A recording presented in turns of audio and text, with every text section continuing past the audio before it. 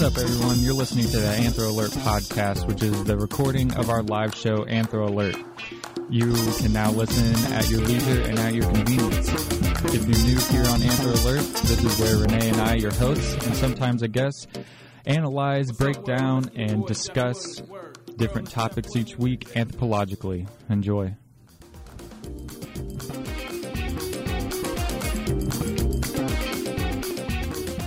Hey, everybody. Welcome to Anthro Alert, Friday, 3 p.m. You're listening to Bulls Radio. Here, Tampa, WUSF 89.7, HD3 Tampa, 1620 AM on campus, and always streaming worldwide at TuneIn, on the TuneIn app. So, special treat for everybody today for our 25th show, our live show on Anthro Alert. It also happens to be Spencer's 25th birthday. So how exciting, how amazing, how awesome. Congratulations, Spencer, on your Spirit Journey Formation anniversary. Thank you very much, Renee. I appreciate that. Oh, actually. Hey, there we go. My mic's on. Yes. All right. Technical glitch number one. It wouldn't be Anthro Alert without it. No, it wouldn't. Actually, it's been a little different. It has Recently. been. We've been on a clean streak. But today, we're going to do a little something different today. So this is probably going to be the last that you hear of me on today's show. Don't worry, I'll be back next week so that I can put everybody to sleep. But today we're talking about anthropology and why it matters. This show is brought to you by USF Student Government. So we're excited for today's show. Spencer, kind of give us a preview. All right. For all of you that listened last week, I was sort of absent from the show. My voice was on the fritz. It's a little bit better today, but not 100%, but we're going to power through anyway. So appreciate you going on this journey with me and my voice that's may or may not still be here by the end of the show. But I have a guest host with me today with Renee and I, Brianne, a first-year MA student in the department, so she's going to help us out on today's show, and that should be a good experience. Brianne, why don't you tell us a little bit about yourself? Yeah, so I'm a first-year grad student. Okay, all right, we're going to start that over. Okay, so my name is Bree. I'm a first-year grad student at USF in the Department of Anthropology. I'm all the way from Michigan originally, and came to USF to do applied anthropology, and my research hopefully will focus on drug use and neuroanthropology. So thanks for having me today. Fantastic. We're happy to have you, and we hope you have fun on the show. Absolutely. So for all of you listening, if you have listened to us before, you know what we're all about, but if you're just tuning in this week, let me tell you a little bit about Anthro Alert. This is a show about anthropology and simply why it matters. Every week we discuss how anthropology is relevant, and over time we feature various guests from the Department of Anthropology and other organizations to discuss their research and to have them weigh on everyday current events and topics. We believe as graduate students that there's a good opportunity for us as graduate students and as anthropology students to better connect with the USF community and to raise awareness of the value of an anthropological perspective.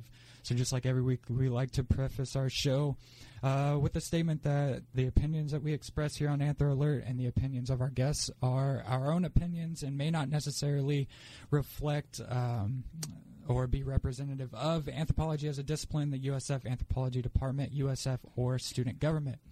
So with no further ado, I'd like to introduce our guests for today or this afternoon. We have two representatives from FPAN, or the Florida Public Archaeology Network, Cassie Kemp and Rebecca O'Sullivan. So welcome. Thank you for joining us. Thanks for having us. Thank you. Yes, thank you for having us. Fantastic. All right. Sorry, my voice is already going out, so it's going to be an uphill battle, but we're gonna get through it. Okay. So, can you please tell us a little bit about FPAN and how it got started? Well, just want to say thank you again for having us so much. We're really excited to get to talk about FPAN and where we work, and I think we both really enjoy working for FPAN a lot. So it's pretty awesome. Yeah, it's pretty awesome. But like you said, FPAN, it stands for the Florida Public Archaeology Network.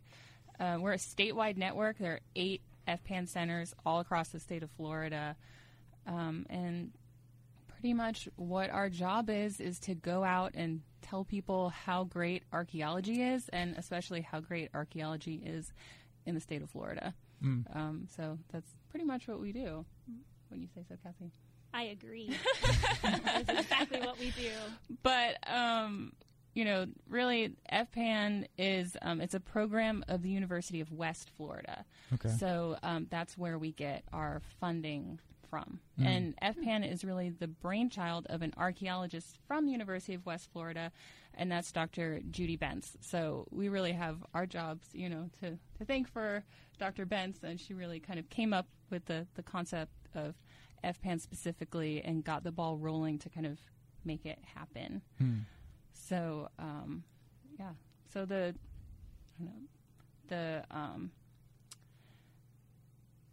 FPAN Center here at USF on the Tampa campus was established in 2006. Okay. So we've been here for 11 years, and then we also have USF also hosts a center that's at the Crystal River Archaeological State Park, and that was established in 2007. So it's their 10-year anniversary this year. Wow. You said there's 8 regional centers. Where are the rest of those located? Well, so USF hosts 2 centers, and USF is one of the kind of founding, Institutions. Yeah, institutions to host, FPAN Center. Then also Flagler College hosts 2 centers. One is in St. Augustine, and then one is in, where did Kevin just move his office to? Outside Orlando. Yeah, not to land. And then FAU also hosts 2 centers, one in Fort Lauderdale and one in Fort Myers. And then UWF has 2 centers, one in Tallahassee and then one at UWF in Pensacola. So Well, you guys are kind of spread out. we're all over the place. Yeah. And with Florida being such a long state, Yeah. we are really spread out. Right. Yeah. And it's kind of crazy. I mean, it's interesting the way the funding for FPAN is set up because, like I said, we're a program of UWF. So different, USF, FAU, Flagler, they apply to become host institutions to host an FPAN center. And so then that money for the center, it comes every year from UWF. And that's what, Cassie and I get paid from. That's what, our operating budget comes from. Okay. So, how often do you guys have people that apply to be a center for FPAN? Or do you guys have, a cap of how many people you want to have? We're set at the number of centers that we have now. There have been other institutions that have been FPAN Center hosts. One of the earlier FPAN centers was at the Randall Research Center on Pineland. So that's where in our southwest region now, and that's was hosted by University of Florida. But things change. Different institutions want to do different things. But as we're at now with FAU, Flagler, USF, and UWF, that's really they've been really strong hosts for FPAN. So with places all over Florida, how do you guys kind of split and determine projects with so many different locations? And So we're split by county. Okay. So that's kind of our designation. So our different regions have names. West Central is us here in Tampa. The Central region is ours based in Crystal River. And we each, West Central here and Central, we each have 9 counties, I think. And so, but the southern regions, Fort Myers and Fort Lauderdale, I mean, their counties have such large land that they have less counties, but they still cover, about the same amount of land. Right. And coverage. so our region, the West Central region, we cover everything from Pasco County in the north to Sarasota County in the south, and then inland to Polk, Hardy, DeSoto, all that. So it's a big area, but I think it's good because it helps us to kind of become an expert in the region that we're in, and helps us to really direct our programming to one specific area. So let's take a few steps back here in our conversation. So part of your guys' title is public archaeology. Can you tell us a little bit about what public archaeology is? So, like, how is it a foundation of what you guys do? So it's pretty funny. So before we came on this today, we were kind of talking about some of the things we wanted to talk about. And I think that coming up with a definition of public archaeology was probably the thing that we had the most difficulty with. Yeah, it's tricky. Right, because so many things can be involved in public archaeology, but you want a succinct definition. Right, yeah. So, I mean, it includes so many different aspects. I think what we kind of came up with that public archaeology, it's really just a way of practicing archaeology or practicing anthropology, just like applied anthropology, right? I mean, you're an anthropologist, but your focus is on, making your work relevant, working with communities today. And so that's really the same kind of thing with public archaeology. How can we take this knowledge that we gain from archaeology and engage with the public to, give them that information in an interesting way, but also to include them in the process and to make that information relevant and interesting to people today. So I think that's really what public archaeology is all about. And we can get at doing that in different ways, but that's really what our goal is. So what is like your favorite way that you guys have done that so far, or witnessed, or I don't know if you have a favorite or something, a project that you thought was like really great that really engaged with the public or something? That's a really hard question because we do so many really unique and interesting things to do that. So we've done, actual fieldwork projects where we're out digging and the public can come and be involved. But then we also do lots of really neat kind of tours to archaeology sites. I mean, on a bicycle, on a kayak, So we've done so many unique things. It's really hard for me personally to choose one. That would be hard. Yeah, it's kind of crazy. It's a crazy job. I mean, one day we'll be like in a school talking to like a room full of kindergartners. The next day we'll be doing a training for like local land managers, and then we'll be off tromping in the woods somewhere on a kayak. Or in a cemetery. So, we had to wear a lot of hats. Definitely. Literal and figurative hats. Yeah, figurative hats and literal hats in this job. But that's what makes it a lot of fun. How do you guys approach outreach? So, like, how do you disseminate projects or get people interested in coming to your events and things like? Because that can be like the hardest part, sometimes. Absolutely. Is trying to get interest or people coming in. I mean, partnerships are really important. That's kind of a big step. So one of the biggest partnerships that we have here at our West Central region is with Whedon Island, the education center there, and we have St. Pete. In St. Pete, yes. And so it's we have a partnership agreement with them. So we actually have a little office, and we do 2 monthly programs there every month, and we've been doing that since 2014, 2015. And so they do their own promotion, and they have people who just come to the education center to be at the museum or hike the trails there, and then they find out about us that way. So we have a good following through partners. But then we also have, Facebook page and website and ways that we try to get information out to people. But, I mean, really, like, the archaeology, it sells itself. It's exciting. People, I can't tell you how many people we talk to, and they're like, oh, I always wanted to be an archaeologist, but for whatever reason, it didn't work out, and now I'm like a neurosurgeon and money and like, but whatever. But I love archaeology. And so, we talk to people like that all the time. And so really it's just about getting that information out there. Archaeological sites, a lot of them are protected. They're not public information of where they're located. So, I mean, we're telling people about information that's otherwise really not readily accessible. So they're learning about these like secret places in their community that they've never heard of before. And like, who doesn't want to hear about that? It's like you're getting in on a secret.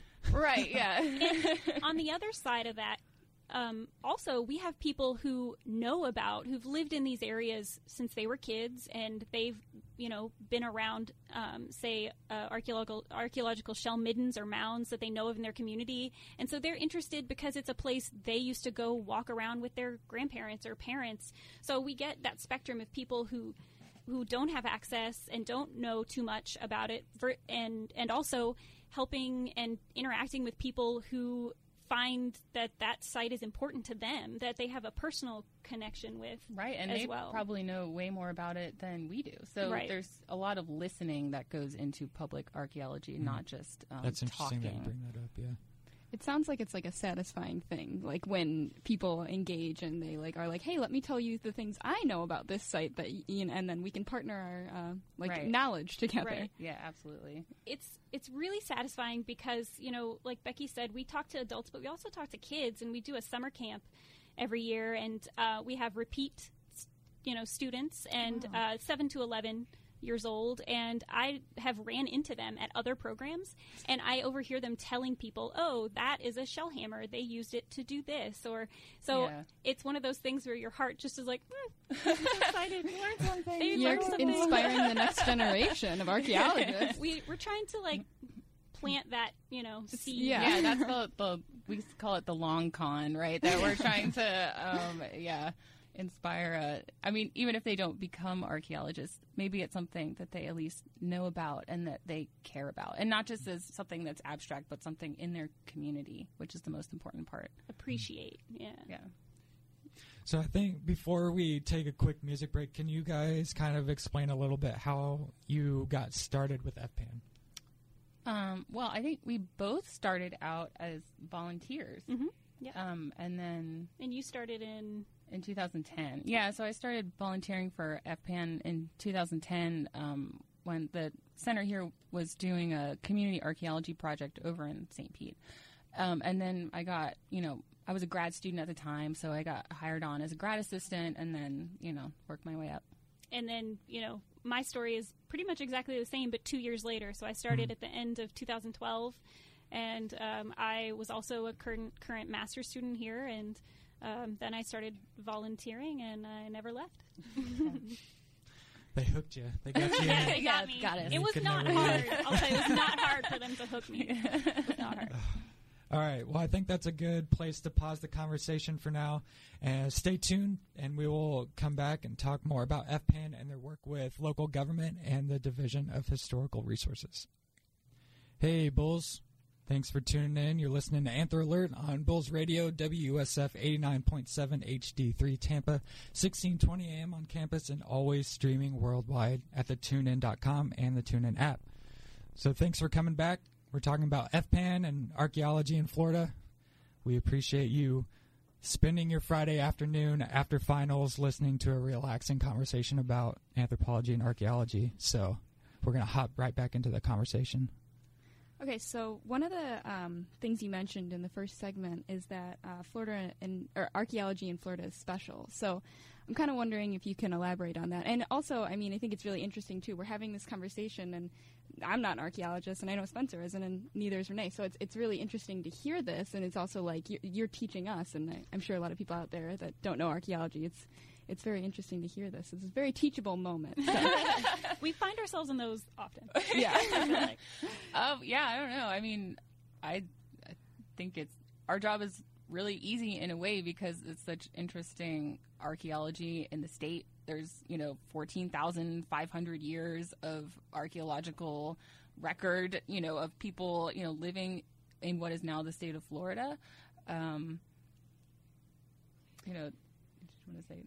Yeah, back those thousands of years ago, Florida didn't even look like it did today. It used to be almost like a savanna, and you had mammoths and giant sloths running around, and people lived here and with them and, hunted or hung out with those. And then, as time progresses, you get people staying put and they start becoming fishermen. And, in most of Florida, you didn't even need agriculture because we're surrounded by water and there's so many resources. So here in Florida, we have so many earthworks, things that people made with their hands of shell. Right. And then, a lot of these places, there are these really, I'm going to, totally steal from Placan right now, but, cosmopolitan centers where, you have people who are bringing in these exotic goods from, as far away as, Michigan and the Great Lakes, different groups of people coming together. And we can see all that in the archaeology in these special places. And, and also not just, that type of special, but we have, in Florida, since we have a lot of water sites, we get some really great preservation here. So most archaeology sites, you don't find wood, you don't find baskets, you don't find clothing, but we have, a large number of sites that you actually can find things like that here. We've got the largest concentration of prehistoric wooden canoes in the world. Is in Florida. In Florida. Yes. Hundreds and hundreds of canoes. And so they were using these canoes like on the Florida waterways like highways to get around. But because of that preservation in water, we actually can find those things and learn about them. So for those who may not know, can you explain what prehistory is, like approximately the dates of prehistory? It's pretty simple, actually. Prehistory is any time before European contact, before writing. Before writing. Before writing. So the people that were here before, writing came over, those people had a spoken language. And so we call anything before written records prehistory. So, yeah, in Florida, I mean, the earliest evidence we have of people living in Florida it comes from the Page Ladson site, which is up in North Florida, and that dates back to like 14,500 years ago. And so that goes until, European contact in like 1513. It passed that a little bit too, but, around then. That's quite a long time ago. Yeah. But that's the thing is in archaeology, a lot of times you kind of have to be an expert on a specific place or time period. And with Becky and I and all the other FPANers can kind of attest to this, you kind of have to know a little about everything. And you have to know about that kind of whole history of Florida and be able to talk to people about, 14,000 years ago or 200 years ago. You have to be a jack of all trades. We do. We talk about that all the time. Yeah. And if you'd like to learn more about Florida archaeology, Dr. Pecan was on here last week. If you didn't hear that conversation about Crystal River, you can listen to it if you would like on anthroalert.com. That'll be up in a few weeks. So, moving on. Selfless promotion there. That was good. Both Becky and I are former Pecan students. Yes. Wow. That's why I had to give them that. Like, I had to make sure I cited that. If you might be listening, I want to make sure. So early in the show, we talked about the outreach that you guys do, but a lot of the work that FPAN does as well is working with the local government and the Division of Historical Resources. Can you talk about the type of work that you've done with the Florida government? Well, we work with, government entities at a lot of different levels. So, the city government, counties, and then also at the state level with the Division of Historical Resources or DHR. So, when it comes to cities, a lot of the work that we do with cities and counties is helping them with ordinances for historic preservation. Some of us, sit on different historic preservation boards. We've also, especially with the city of Tampa, we've done a lot of work with them on historic cemeteries. So that's another kind of area that we work into is with historic cemetery preservation. So we just finished up a project for them when we were doing GPR in the oldest public cemetery in Tampa, which is Oaklawn Cemetery. What's GPR? What is GPR? Oh, sorry. Cassie, you So Becky can probably explain this a little better, but it stands for ground penetrating radar. So it's pretty much kind of like sonar into the ground. So if you think of like your weather maps and how denser areas are a different color, well, it sends a radar down into the ground and it reflects off of things in the ground based on density. Right. And it does not give you an image like on the TV shows of, bones or a person, but it gives you kind of these little shapes that can help you see what's under the ground without disturbing it. Right. So, we were helping them, map the cemetery, but then also look beneath the surface for areas that might be like unmarked graves. Especially there's one part of the cemetery that, historical documents point to being the part of the cemetery where that was set aside for people who were enslaved, minority communities. And so that area is not marked now. So we really wanted to look there to see if we could locate any of the people who were buried in that part of the cemetery and bring their stories back into the story of Oaklawn. So like we were talking before about prehistory. Like, archaeology is not just about prehistoric sites and Native American sites. It's also about, more recent history too. Yeah, I noticed, like, learning more about applied anthropology, it's like kind of like this theme of advocacy, and it almost seems like that's what you guys are talking about here too. There's like a little bit of advocacy that comes along with your work. It's not just digging in the ground or something, you know? Absolutely. And I think that what I do as 100% advocacy. I think That's that awesome. everything that we do, we try to be an advocate for the resources and the communities that we work with. Wouldn't you say, Catherine? I totally agree. Yeah, I mean, especially in archaeology, we work with communities that are either long gone or never really had a voice. So it's really nice to be able to use a little bit of what we do to try to help, I guess, bring that stuff to bring those stories forward to the community. Right. And when you have a tangible object that you found in a community that, dates back, 100 years or so, I mean, that's a link to a story. Someone can look at that object and they see, like, wow, this was, a piece of a doll that a child, played with in Ybor City like 100 years ago. It gives you that tangible link to that history that is sometimes not, easy to really conceptualize. And it really, one of the big things that we always do with FPAN when we talk to people is trying to connect the known to the unknown, right? And so a lot of what we do is trying to help people who are interested in these places to understand how much they were like us. A Native American may have lived in an open air, shelter on top of a shell mound, but that doesn't mean they didn't have to eat. And they didn't have to, make pots to cook their food in, just like, we don't have to make them. We can go buy them. But they still had to eat, right? And same thing historically, a child can relate to finding a doll leg. You know what I mean? We still play with dolls. So that's one of those things where we're trying to connect something they understand to help them appreciate something in the past they may not. Mm-hmm. That's Might cool. not yet. Yes. But we will make them appreciate Yes. it.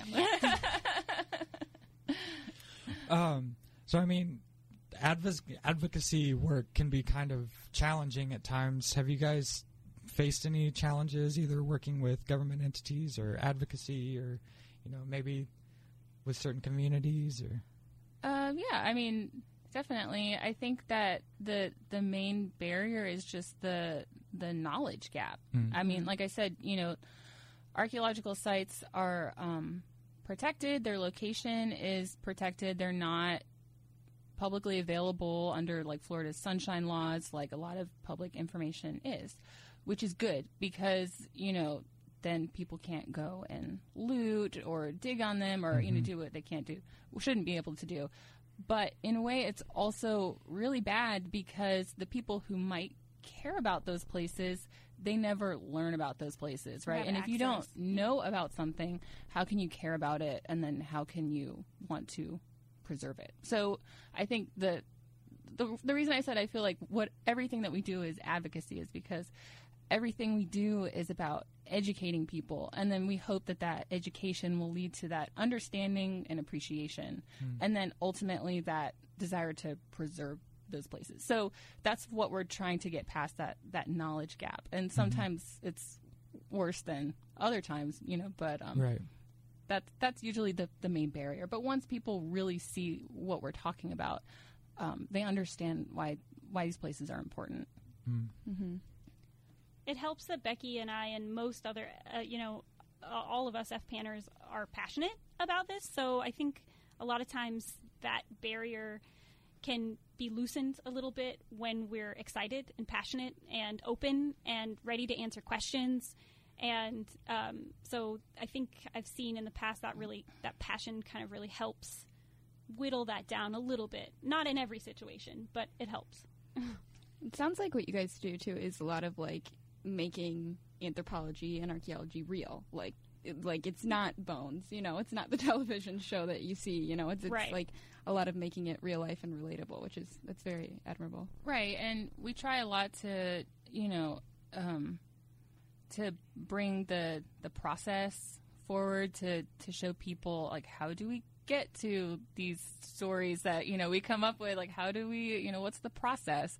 And so when people understand, the different scientific methods and different like GPR or like the different techniques that we use. That's another really important kind of aspect to our outreach that we do. Definitely. Great. I think this is a good point to take another quick music break, and then when we come back with FPAN, we will be talking more about public archaeology, more about their work, and then wrapping up the show for this week. So stay tuned. Hey, everybody. We're back with the conversation about public archaeology with FPAN. We're going to hop right into the conversation. I think Bree has a question for us.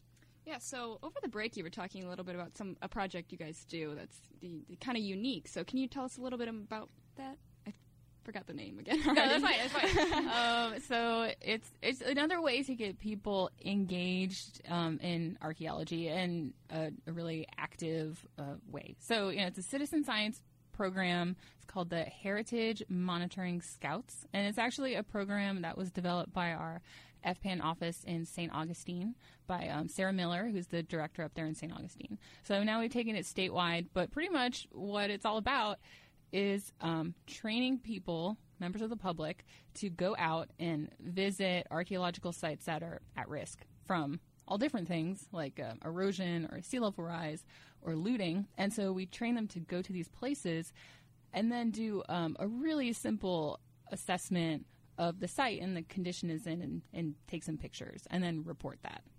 But it's really important, and it's great because some of the sites that we're having people go out to visit, they haven't been kind of properly visited for decades sometimes.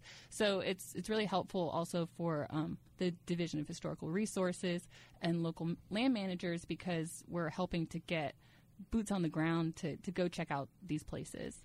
And that's why it's so great, is because it hits, those three fields that are most important to FPAN to do: public outreach, assisting DHR, and assisting local governments. I mean, the Heritage Monitoring Scouts program hits all three, and that's, kind of our sweet spot of doing outreach.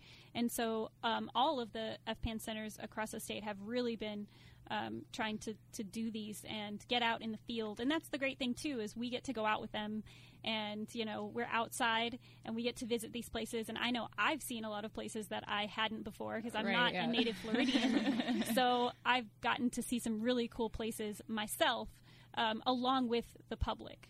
Yeah. So, and it's so important for Florida. I mean, so many of our really important archaeological sites are in coastal areas. Like the coast is somewhere we want to live now in Florida. Coastal areas is, those are places that people wanted to live thousands of years ago as well. So with, sea level rise, with all the hurricanes that we're having, and, it causes a lot of coastal erosion, which is really destroying these places. And so, this damage is happening today, but then it's also going to be happening in the future. So, we've had, some stats. So with, 3 feet of sea level rise for the state of Florida, that's going to be like almost 3,000 archaeological sites that we're going to lose that are going to be impacted by that. Wow. And so we could have 3 feet of sea level rise by like 2050. Yeah. And we can lose all those sites. So that's why it's so important that we get out there and check these places out, get the information that we can while those places are still there. And some of these places aren't, that place near somebody's backyard that only 10 people know about. Some of these are in major parks, are important resources, are interpreted resources that people visit all the time. Like the Crystal River site. Crystal River is one of those. I mean, that's right on Crystal River. Right. So it's important. Yeah. Yeah, and then you bring it to the community members, and that makes it relevant. Well, yeah, and there's exactly. not that many of us, right? And we can't do it all on our own. Absolutely. We can't do it on our own. As much as I'd love to be tromping through the woods every day, I can't. So we need kind of that interested public who walk through a park every day anyway to fill out a site form while they're there walking their dog or whatever to help us out. That's what the program does. It allows a person who would like to do that to do it. And it's been so great working with the scouts that we have so far. It's really like reinvigorating and doing this job to see their passion and what they're learning and going out to these places on their own. and really, taking that next step and becoming advocates themselves for these archaeological sites, which is really cool. So how could our listeners, if they wanted to, get involved within this program? They could go to our website. I don't want to tell you to go to our website, but they could go to our website, and we've got all the information on there. It's fpan.us/HMS Florida. And you can, if you want to, you can sign up to become a scout. You can find out about different site meetups and trainings that we have going on there. And frequently asked questions, more info if you just want to understand a little more about what it is. Great. Well, thank you. So, wrapping up the show, I have one more question for the both of you. Why did you choose to pursue public archaeology as a career? Well, I mean, I feel really passionately about archaeology. I've always enjoyed learning about history and other cultures, and that's why I kind of got into archaeology in general. But I don't know. I mean, I think I've always I always have enjoyed doing things that give me a creative outlet. And I think that public archaeology in particular is really good for that. So, I get to design museum exhibits and do a lot of graphic design work. But then, we also get to do a lot of, technical archaeological skills, like using geographic information systems to make different maps and things. So the thing I like about public archaeology the most is that, not only do I get to do something different all the time, but I get to see, I get to really feel like what I'm doing makes a difference. Not all the time, but, sometimes. Right. But sometimes. And that's what I really like about it. I mean, definitely the same thing for me is, when I was going through school, I knew I didn't want to be stuck in one place. And I didn't want to kind of be in an office all the time. I didn't want to end up that way. I mean, archaeologists mostly don't, but I didn't want that to be my future. And so when I started volunteering, I really loved how varied everything was that we did. And it can be crazy, but, you never know what you're going to be doing or where you're going to be. I mean, I've traveled all over Florida, and I'm not a native to Florida, so this has really been a great way for me to get to know the state and the archaeology that's here. And I get to meet really great people most of the time. And I can honestly tell you, I did not think it was going to be where I ended up, because public speaking used to make me very nauseous. And you're doing such a nerd job. Now you're on the radio. I know, it's really funny because I feel like a lot of people who work for FPAN are actually really devastatingly introverted, but we have to do these, public events. I don't know. So it's just kind of funny. So I was that person that in class, even giving a presentation to the 9 other students in my class, I would get very nervous. And now I will, just go in to talk to a group of 50 people and be totally cool about it. So I got to, it taught me some really great life skills as well. Trial by fire for trial by fire skills. Yeah, so it's good for that.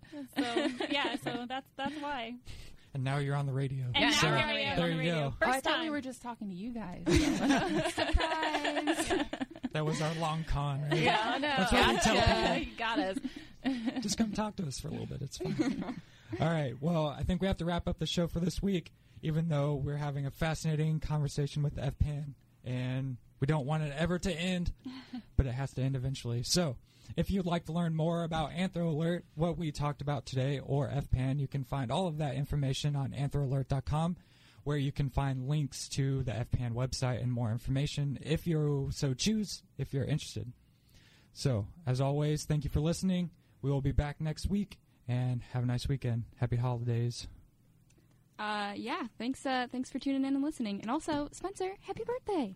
Thank birthday. you. Yes, happy birthday. And to Cassie and Rebecca, thank you. Yeah, thanks for Thank having you for us. having us. Graciously volunteering your time to Yeah, it was come fun. and have us interrogate you Hey, about FPAN. That's okay. This is part of the public job. outreach, so Hey, Part of the you're job. helping us do our job. There you go.